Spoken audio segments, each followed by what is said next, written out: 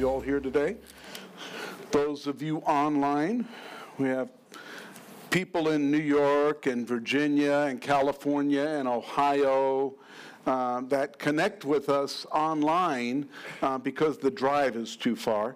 And so we're grateful for those of you that are online watching here today, and or in the future when you watch the replay. We're very blessed to have our family at large outside of our community here. And of course, for those of you here, we have a very unique family. We come from very different places and different walks of life, and we come together because we're all one in Christ. And it's an even playing field when we're together. And that's what we're learning here in Romans. In Romans chapter 1, we learned about what the church in Rome was like and the troubles and struggles that they were going through. When we closed out chapter 1, we heard about things that were going on there. It says, and even as they did not like to retain God in their knowledge, God gave them over to a debased mind. And so this is talking about what was going on with people that are outside the church that don't honor God.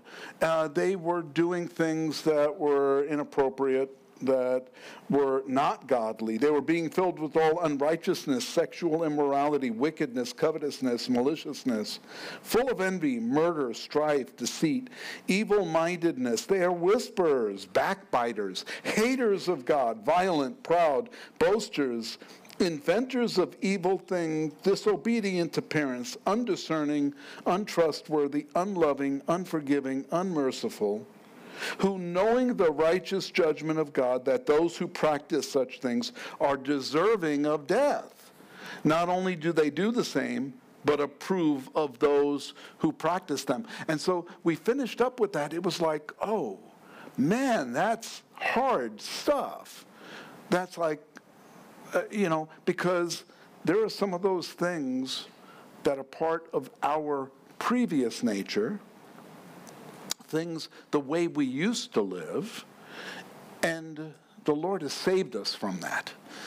He has brought us out of that into a relationship with Him. And so I wanted to go back because the first word in chapter 2 is therefore. So when we look at all of those things that Paul was writing about, he was writing about these people that practice these things. And then he said, therefore, you are inexcusable. Chapter 2, verse 1. O man, whoever you are who judge, for in whatever you judge another, you condemn yourself. And so here he starts off and saying, look, if you're going to condemn, if you're going to judge those people that are involved in all of that, but you're doing the same thing, you're condemning yourself. Today's message is titled, No Exceptions. And so we continue in verse 1, where it says, for you who judge practice the same things. Well, he was saying, woe to those that practice those things. And now he's saying, you yourselves. Now, he's not talking about the church in Rome now, although that's who the letter is to, right? So that implies there are people that were in the church that were doing these very things, that were involved in these things. And so he's calling them out. Folks, there are people in every church that need to be called out. And I'm not the one to go and call them out. I'm not going to get them on the phone and say, hey, I saw you speeding the other day. When I was trying to go around you, you were speeding, and I couldn't get around you because you weren't speeding fast enough. And so we tend to call people out. Isn't sin so much uglier on other people than it is in our own life. You know, we can easily see sin in other people's lives and say, wow, I can't believe you did that. I don't do that. Well, maybe I do, but I don't do it as bad as you. And we can see sin in other people's lives. And it makes us more sensitive to it because it's in our own lives. And when sin is in our own lives, we tend to look for other people that we can blame their sin on, and we can make ourselves feel better about because they are so much worse at it. They don't hide it as well as we do. But we know in verse 2 that the judgment of God is according to truth against those who practice such things. There's the word practice again. Practice implies a continually doing something. We practice to get better at something, right? That's not what it's talking about. It's talking about doing something repeatedly and not changing our ways. We're practicing, we're doing something over and over again. We really need to change that practice. And do you think this, O man, you who judge those practicing such things and doing the same, that you will escape the judgment of God? And so now he's calling out people who claim to be believers and saying, okay, but you're practicing the same thing that you're calling them out for. You're judging them. You see, we are told not to judge, right? Jesus said that. He told the multitudes in Luke 6:37, judge not, and you shall not be judged. Condemn not, and you shall not be condemned. Forgive, and you will be forgiven. That's what Jesus said. But here's the problem, is that judging isn't something that we need to be doing with others. It's something we need to be doing for ourselves. God wants us to judge our own hearts first. Do you remember the story about taking a speck out of the brother's eye when you got a mote in your own? When you got, that word mote means a beam. You got a beam sticking out of your eye, meanwhile you're trying to take a speck out of someone else's eye. And that's the way Jesus explained it to the Jews. He said, look, who are you guys that you're trying to help someone else by removing that little bit out of their lives when you got a bigger problem? How can you even see the speck when you got this mote sticking out of your own eye, this beam sticking out of your own eye? So Jesus said, hey, you're not going to escape judgment. Now, that sounds pretty convicting for us, and it almost sounds condemning for us. But Paul is not trying to condemn the believer. Paul is not trying to condemn those who are walking with Christ. So does that mean that every believer walking with Christ is perfect? Absolutely not. We all fail. We all fall short. That's what sin means, that you're missing the mark. You got a bullseye, you're shooting an arrow, and you didn't hit the bullseye. That was the mark. You missed it. Even if you're within the third ring and say, oh, well, at least I hit the third ring, too bad. Not good enough. You got to hit the mark every time. And sinning means missing the mark.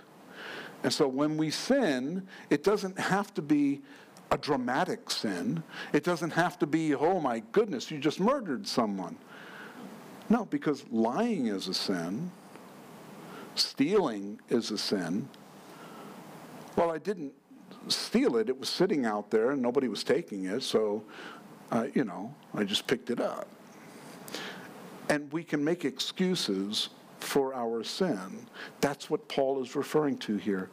Don't judge someone else by what they're doing. You don't know what's going on in their lives. You don't know what they need you don't know what, and yeah, they may make mistakes. So instead, go and bless them, pray for them.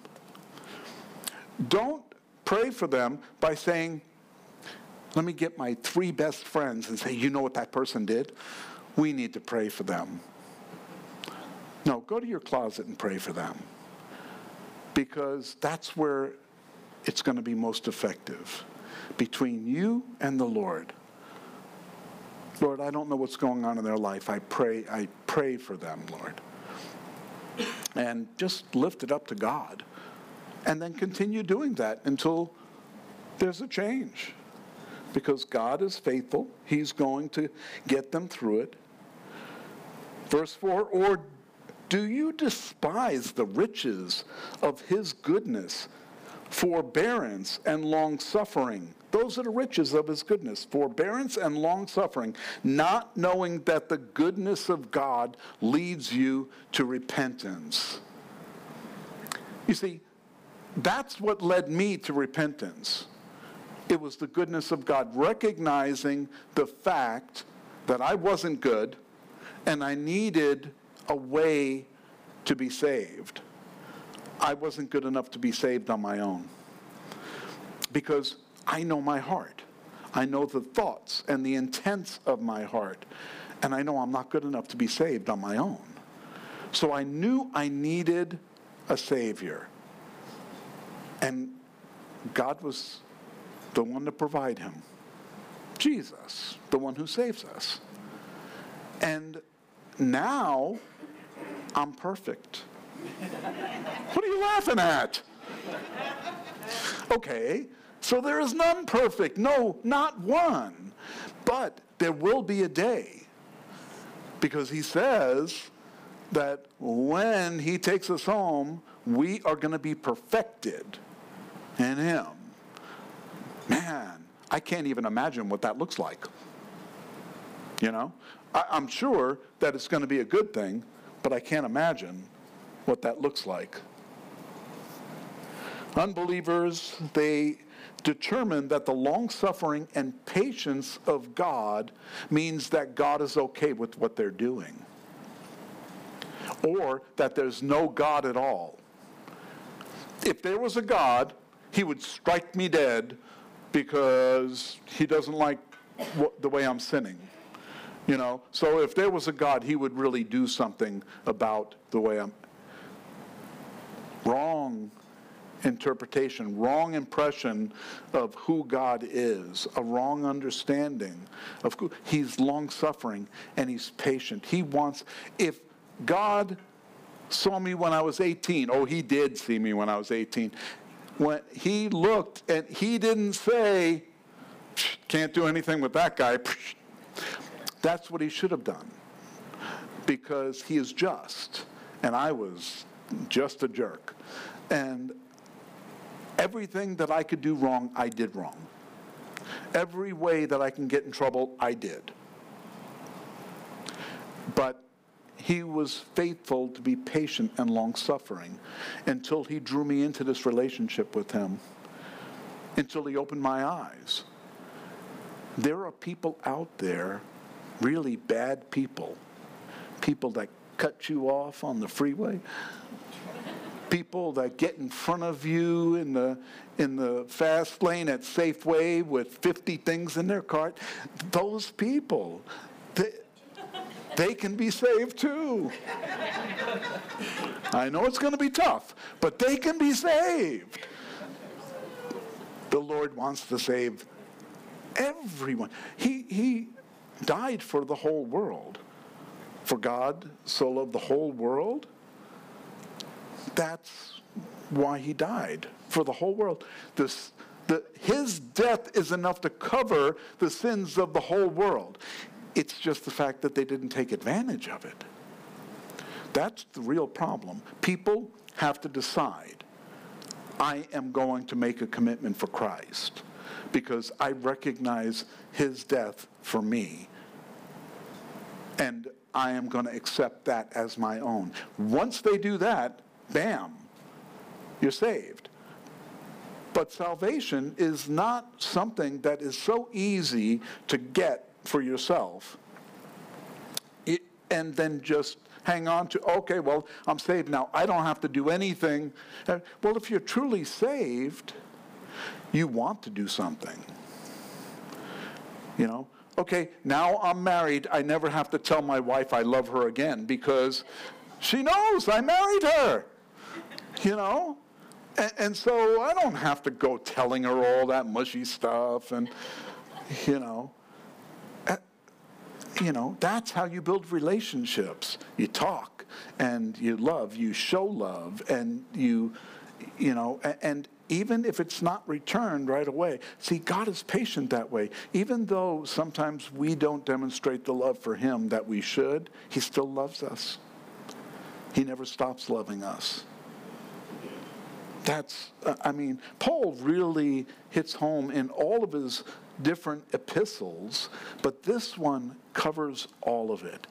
But chapter 2 is like really tough when we're reading this, where we hear about things that just rub us the wrong way. Verse 5, but in accordance with your hardness and your impotent heart, that's impotent means unrepentant or unremorseful, you are treasuring up for yourselves, treasures, wrath, in the day of wrath and revelation of the righteous judgment of God, who will render to each according to his deeds. Eternal life to those who by patient continuance in doing good seek for glory, honor, and immortality. But to those who are self-seeking and do not obey the truth, but obey unrighteousness, indignation and wrath, tribulation and anguish on every soul of man who does evil, of the Jew first and also of the Greek. But glory, honor, and peace to everyone who works what is good, to the Jew first and then to the Greek. We are the Greeks, unless you're a Jew. And if you're Jewish, praise the Lord, you're here hearing about the Messiah as a Jew. If you're not Jewish, we're still recognizing who the Messiah is. That's the Messiah. He's our Messiah. He's the Messiah of the Jews. But they rejected him as their Messiah. But there are many Jews that are Messianic Jews. They believe in Jesus as the Messiah. They are part of the church. We live in the church age, and we're all one big family. There is neither Jew nor Greek, nor male nor female, nor we're all family. We're all tied together as the church. And here he's calling out those that don't recognize that are treasuring up for themselves wrath in the day of... When is that day of wrath? Some people believe we're living in the day of wrath right now. We're not living in the day of wrath, because if we were experiencing the wrath of God right now, things would be even worse than they are right now. Many of you grew up in the golden age of the 50s and 60s, and even the 70s weren't too bad. Okay, they were bad. But we grew up in a time where we look back and say it was a different world back then. We lived differently back then. We had different sets of morals. There's no such thing as morals anymore. And I'm being serious about that. If you look at what's going on in our government, in the school systems, they have removed morals. They've taken them away. We've taken the Bible out of schools. We've taken prayer away. And now, whose morals do we live by? Their morals. The ones that say they have the answers. They're the ones that are living the example that we read in the end of chapter 1 and now are being called out for in chapter 2 here. That's the way the world is going right now. And it doesn't look like it's going to change anytime soon. But that's something that we were also told about, that the world was going to get to a point where it says, well, where are the signs of his coming? You know, everything's the same since the beginning. Nothing is changing. So people have willfully now denied the fact that Jesus is going to return. There are no signs of his coming. We're just, I don't even know why you guys talk about that. And don't mention the word rapture anywhere, because that'll just make people's head explode. The rapture? What, are you kidding me? Now, it doesn't matter if you believe in the rapture or not. If you're a Christian, you're going. If you're a believer in Jesus Christ, I don't care if you believe in the rapture or not. Because that's God's plan, not mine. I didn't create the rapture, so I had something to get you into church and talk about. This is God's plan. But if you don't want to believe that, that's fine. You don't have to.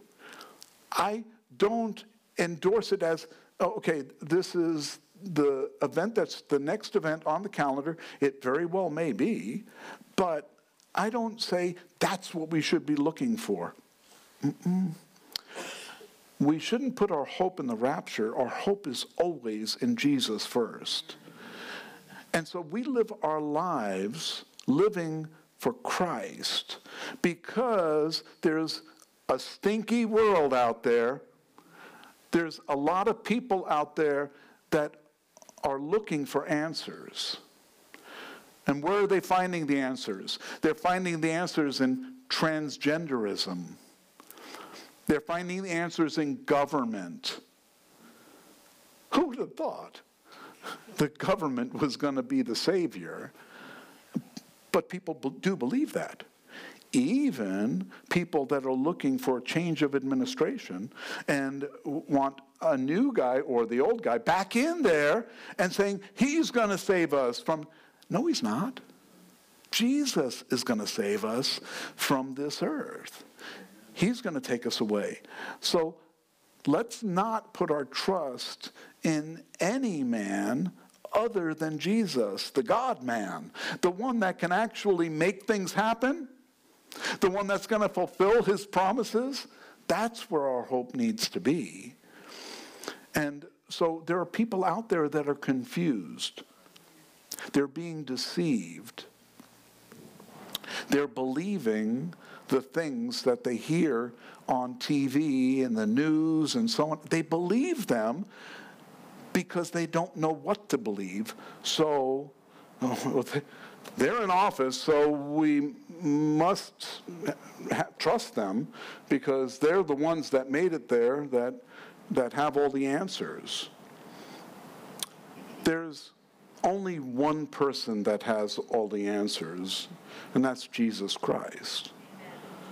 And we read his words so that hopefully we can glean from those answers, so that we can trust him. Looking at this text, it's challenging, but it's leading us to the truth. Verse 11, for there is no partiality with God. What? There's no partiality? What about the Jews? His chosen people. He's partial to them, right? No. As a matter of fact, because of the fact that they are his chosen people, because they get it wrong, they get persecuted by other nations, and over again they get taken into captivity, and he's trying to get their attention. Sometimes it would be great to be Jewish, under King David, and under Solomon when everything was, glorious and everything was good. But there are other times when it wasn't good to be Jewish. Until 1948. And now, ever since 1948, when they became a nation again, they've still been persecuted by every other nation around them. Jerusalem is in the news all the time because it's a divided city and there's so much trouble. But God, that's his city. That's his nation. That's his land, promised land. It's all his. They don't recognize it. Even the Jews don't recognize it right now. There are more atheists than there are Orthodox Jews. And unfortunately, they're still missing the boat. But Paul is calling them out also. We read this as a letter to the church, but he's going to get to the point where he's really talking to the Jewish leadership and authority. For as many as have sinned without the law will also perish without the law. And as many have sinned in the law will be judged by the law. For not the hearers of the law are just in the sight of God, but the doers of the law will be justified. And so here he's calling out the Jews.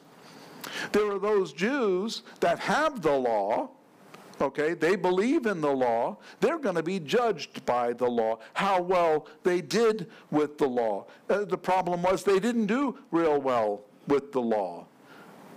They were doing the same things that the heathen were doing. And they're being called out. But it comes down to not the hearers of the law are just in the sight, but the doers of the law. It's good to hear that there is no partiality, but at the same time, we have to recognize just because we're the church, we don't get a pass on sin.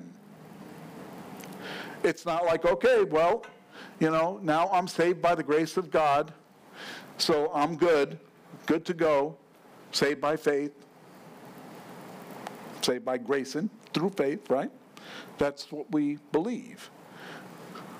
But that's still worked out in what we do, because that's the evidence for what we believe. What we do is the evidence for what we believe. That's exactly what Paul is saying here. For not the hearers of the law are just in the sight of God, but the doers of the law will be justified. Imagine getting pulled over by a sheriff, police official, and you get pulled over, and he says, do you know how fast you were going? Yes, sir, 65. Did you know that this was a 45-mile-an-hour road here? Oh, yes, sir, I knew. Well, why were you doing 60? I knew it was 45. Knowing isn't good enough. You got to be doing it. If I'm not doing 45, I'm going to get busted. And don't do 35 either. You're going to be in my way. But the knowledge of the truth, the knowledge of the law is not good enough. We have to live it out.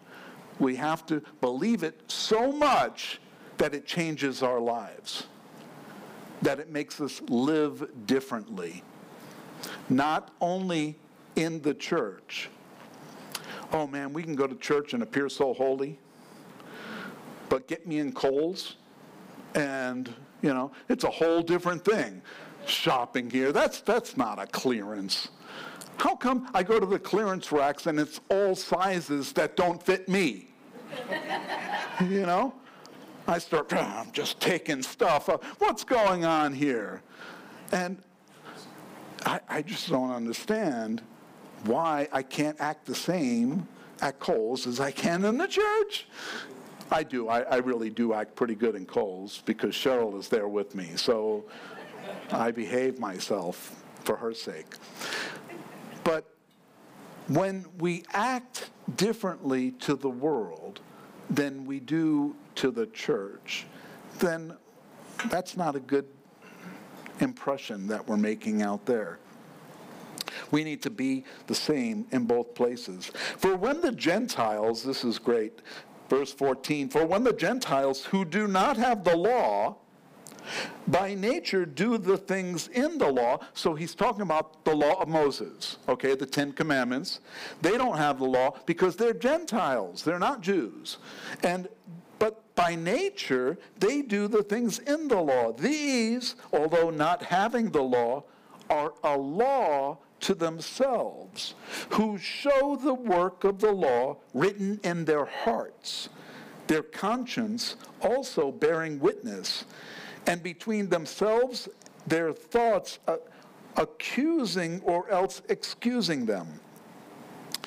In the day when God will judge the secrets of men by Jesus Christ according to the gospel. So here he's saying, look, here as Gentiles we know the law, not that we read the 10 Commandments and say, I'm following these laws.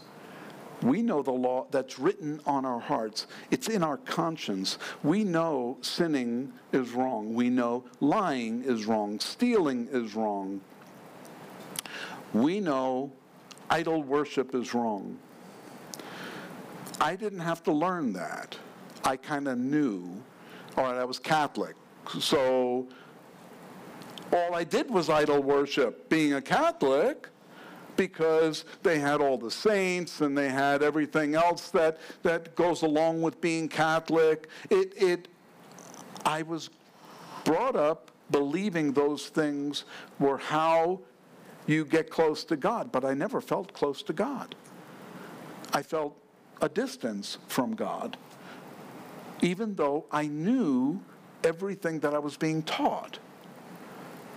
There are many Catholics that are believers in Jesus Christ, followers of Jesus Christ, that are fully saved. There are many Catholics relying on their religiosity to get them into heaven. I'm a good person because I do these good things, and that's what's going to get me to heaven. You don't have to be Catholic for that. There are many people in the world that do that. That they think, as long as I'm doing good works, because that's what Paul said, do good works, that proves who you... It's not the works themselves. It's the reason we do them. We do good works because we have a good Savior, a good Father. And that's why we do the good works.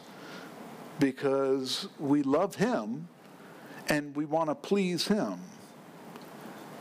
It's not for impressing other people. We don't do good works so that we can shout it from I did something good. You know, check my Facebook page. I have some new posts on what I've been doing lately so that you can see that I'm a good person. Yep. Even have some scripture on it. That's not the kind of good works that we're talking about. Do them in the closet where people don't know. The right hand doesn't know what the left hand is doing. That's the good works that we need to be doing. You know, and when we see someone in need, we help them. But don't blow a trumpet while you're helping them. Make it private. In the day when God will judge the secrets of men by Jesus Christ, God is going to judge the secrets of men. So here, let me freak you out. He already knows everything going on in your mind. He knows the secrets that you think no one else in the world knows because they only go on in here. He knows. Whoa. Sin becomes a little more tangible then.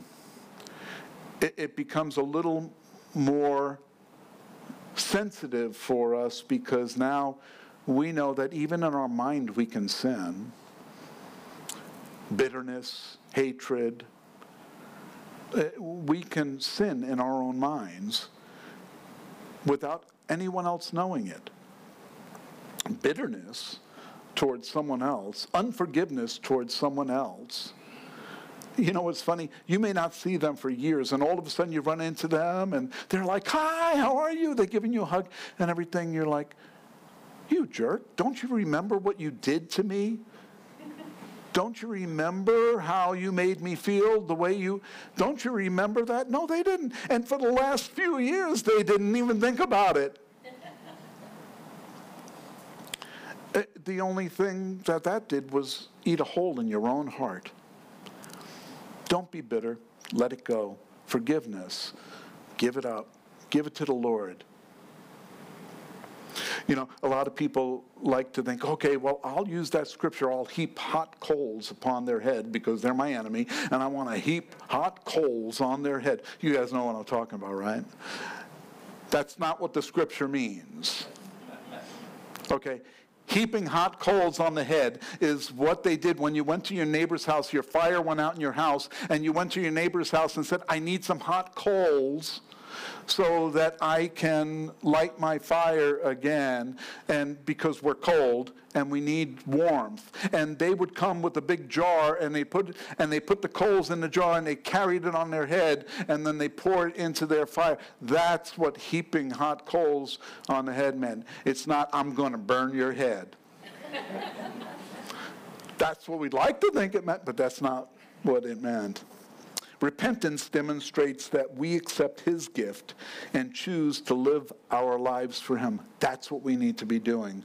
The best way we can show an unbeliever the love and forgiveness that he has for them is to demonstrate it in our own lives.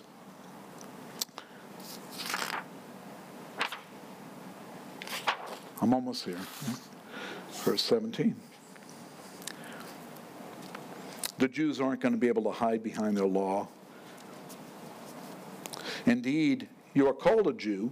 So now we know that Paul is writing to Jews in this portion. And rest on the law and make your boast in God and know his will and approve of the things that are excellent, being instructed out of the law and confident that you yourselves are a guide to the blind, a light to those who are in darkness, an instructor of the foolish, a teacher of babes, having the form of knowledge and truth in the law.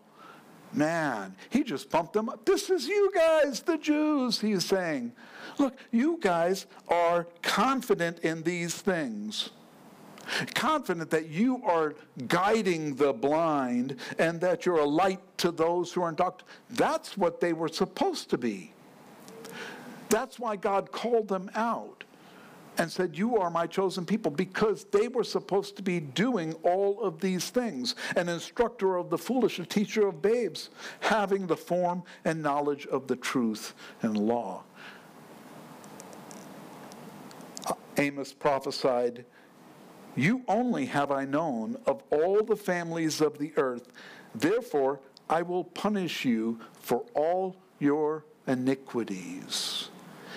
You see, he called them out and gave them a mission, and they sinfully did not follow the mission. They were being blessed by God. He was patient with them. They were being blessed by him over and over again, and they walked away from the blessing and went and worshiped other idols, and they ignored God, and that's why they were punished for their iniquities. Verse 21, "You therefore who teach another, do you not teach yourself?" So now he's really calling them out. "You who preach that a man should not steal, do you steal? You who say, do not commit adultery, do you commit adultery? You who abhor idols, do you rob temples? You who make your boast in the law, do you dishonor God through breaking the law?" So this must have been convicting for the Jews that read this.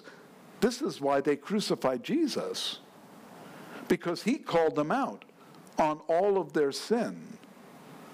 He called them out. He said, "Look, this is what you guys are doing. You guys aren't doing what God told you to do. You're doing what you want to do, what benefits you, what profits you." I like when he says, when Paul writes, you who abhor idols, do you rob temples? Well, they were robbing temples. When they would go and fight a battle with an enemy that they were of the Gentile nations, and they defeated them, they would go in and take all of the idols from the temple out of their temple, and they would bring them back. Well, they weren't going to worship them. You know what they did? They sold them to other people that worshiped the same idols so that they could make money and profit off of it. Wow. They didn't think anything was wrong with that, because I'm not worshiping that idol. I'm just selling it to someone that will.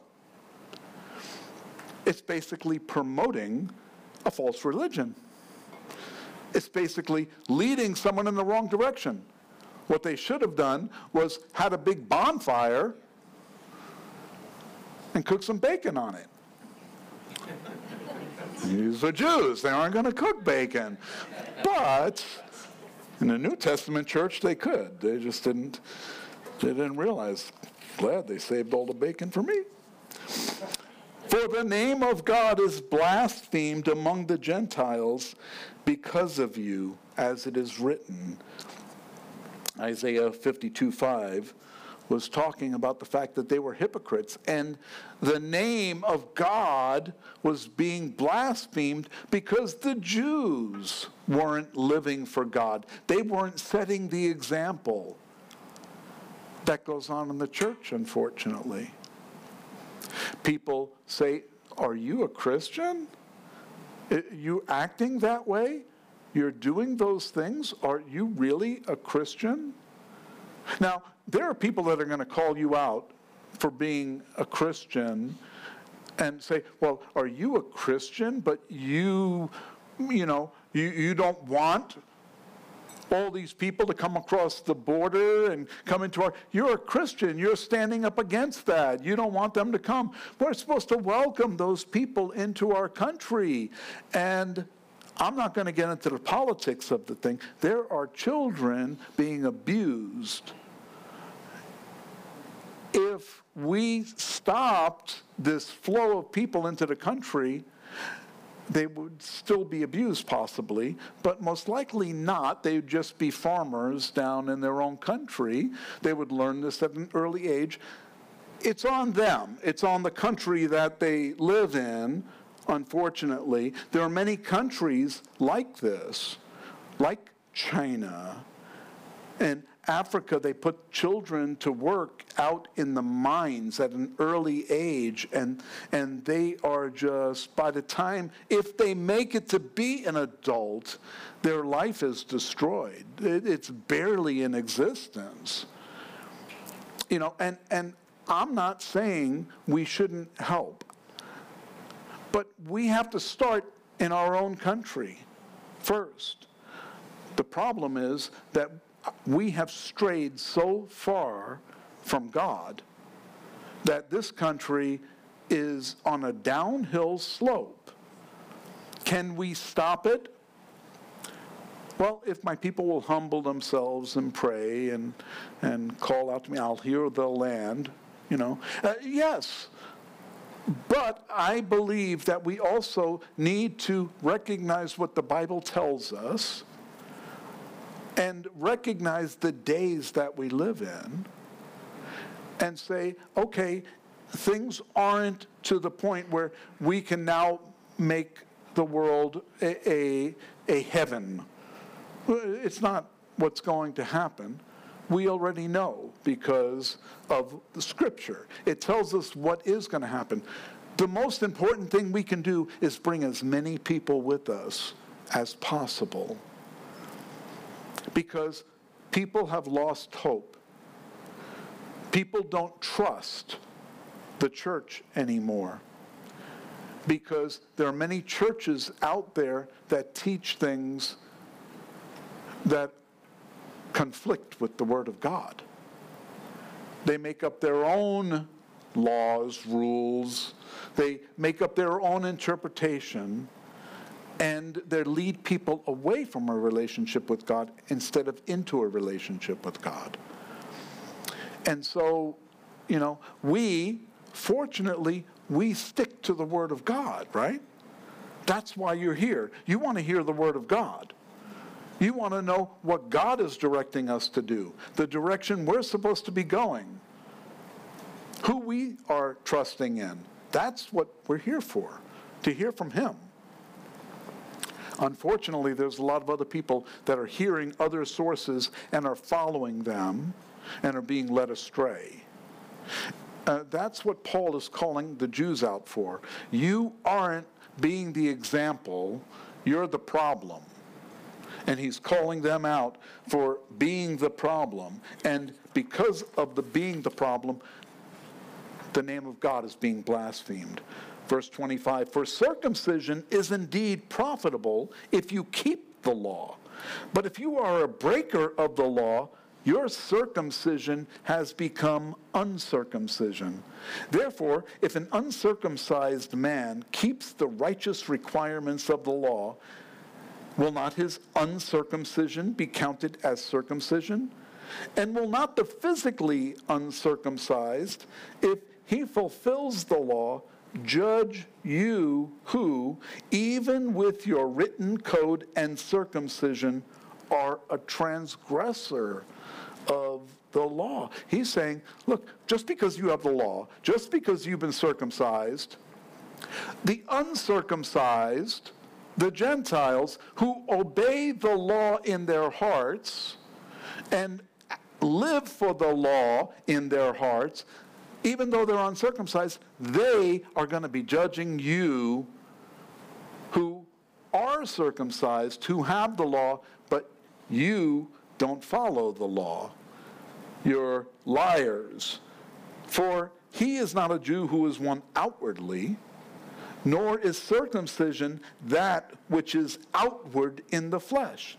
But he is a Jew who is one inwardly, and circumcision is that of the heart, in the spirit, not in the letter, whose praise is not from men, but from God. Circumcision is speaking of the Jews, and uncircumcision speaks of the Gentiles. The Jews were circumcised, but that didn't mean they were righteous. Many of them were still doing the same old sins that everyone else was doing. The Gentiles were uncircumcised, but some of them lived righteously. They knew in their hearts, and they lived righteously in their hearts. It's not what we tell people what we believe. It's how we live what we believe that people really see. That's what they recognize. There's a similar argument about baptism. Some people baptize their children as soon as they're born, just like circumcision. Okay, well now they're baptized, they're good, they're protected because they're sealed by baptism. And I remember my first baptism as a Catholic when, no I don't.